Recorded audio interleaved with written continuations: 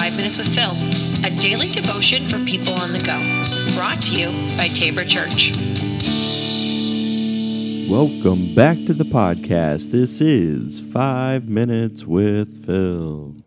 So, as I mentioned yesterday, today's going to be our last podcast of the week, and we'll be back again next Monday for, a whole new topic. And so, what are we going to talk about today? It's a continuation of yesterday. Because it is Thanksgiving week, we are going to hopefully focus on how we can have, as we mentioned yesterday, an attitude of gratitude. How is it that we can find more opportunities to be grateful for the things that we do have, and not just thinking that we don't have what we need, or always then longing for more of the things that we don't have. So we're going to go to a passage in Scripture today, Psalm 107. And in this is a passage that I remember when I was in middle school. I was at a Christian middle school, and after we had to pray before lunches, and we would always conclude with this very beginning: give thanks to the Lord, for he is good. His love endures forever. And that's the way that this begins. And you can see that it's a psalm of thanksgiving. And so we're going to continue with that passage, looking at it. And he says, "Has the Lord redeemed you? Then speak out. Tell others he has redeemed you from your enemies. For he has gathered the exiles from many lands, from east and west and north and south. Some wandered in the wilderness, lost and homeless, hungry and thirsty. They nearly died. Lord, help, they cried in their trouble, and he rescued them from their distress. He led them straight to safety, to a city where they could live.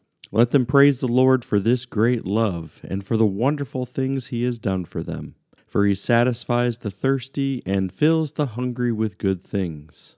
Some sat in darkness and deepest gloom, imprisoned in iron chains of misery. They rebelled against the words of God, scorning the counsel of the Most High. That is why he broke them with hard labor. They fell, and no one was there to help them.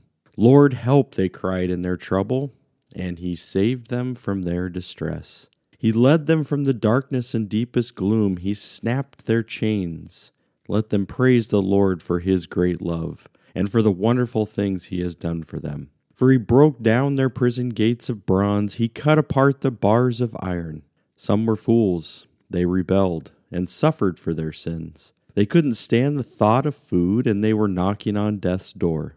Lord, help, they cried in their trouble, and he saved them from their distress. He sent out his word and healed them, snatching them from the door of death. Let them praise the Lord for his great love and for the wonderful things he has done." So we're going to cut it right there. It is about midway through that passage in Psalm 107. And really what it, as you can hopefully see through that whole, just the half of it that I read, is that it takes you from kind of a dire circumstance or something that you've, made your way in, like you turned away from God, now you find yourself in the darkness, or, there was distress, or there was slavery, or was this or that, and it's like they cried out and God heard them. This goes back to the Exodus.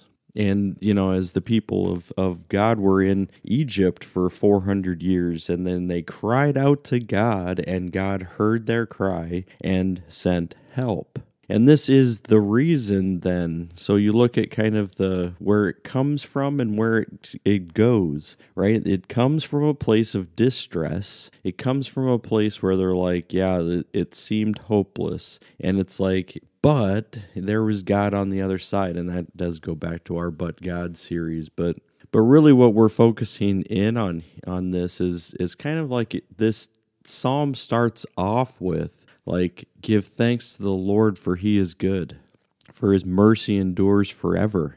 And it's like, and now let me tell you what his mercy and his love has done in my life. Verse 2, it's like, if God has redeemed you, then speak it. Say it. Why are you keeping silent about this? God is good, and God has rescued, and got us saved. And I think these are the big things that, when we're looking at our own lives, maybe none of these individual stories so far, connect with us. But when the psalmist is talking about chains being broken, yes, there can be those very real chains that have wrapped people up. But even taking a look at what has sin done to people, it wraps them up, it puts them in chains, it keeps them tied down, because that's where hopelessness comes, is when sin takes over and you're just like, who cares? Apathy sits in and the flesh continues to do its thing. God always has another side, and what I want you to be able to consider today is, as we are looking at Thanksgiving and giving thanks and having an attitude of gratitude, is that we can go back and reflect. What has God brought me from? This is our testimony. Testimonies are powerful.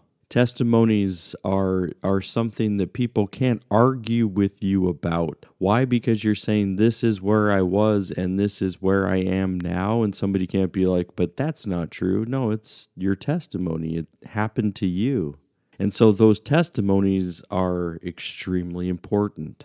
So think about it this Thanksgiving, when you're sitting around a table, or maybe you're with some people you don't know. Talk about the things that you can be grateful for, and start with this psalm. Give thanks to the Lord, for he is good. His love endures forever. Generation to generation, God is good.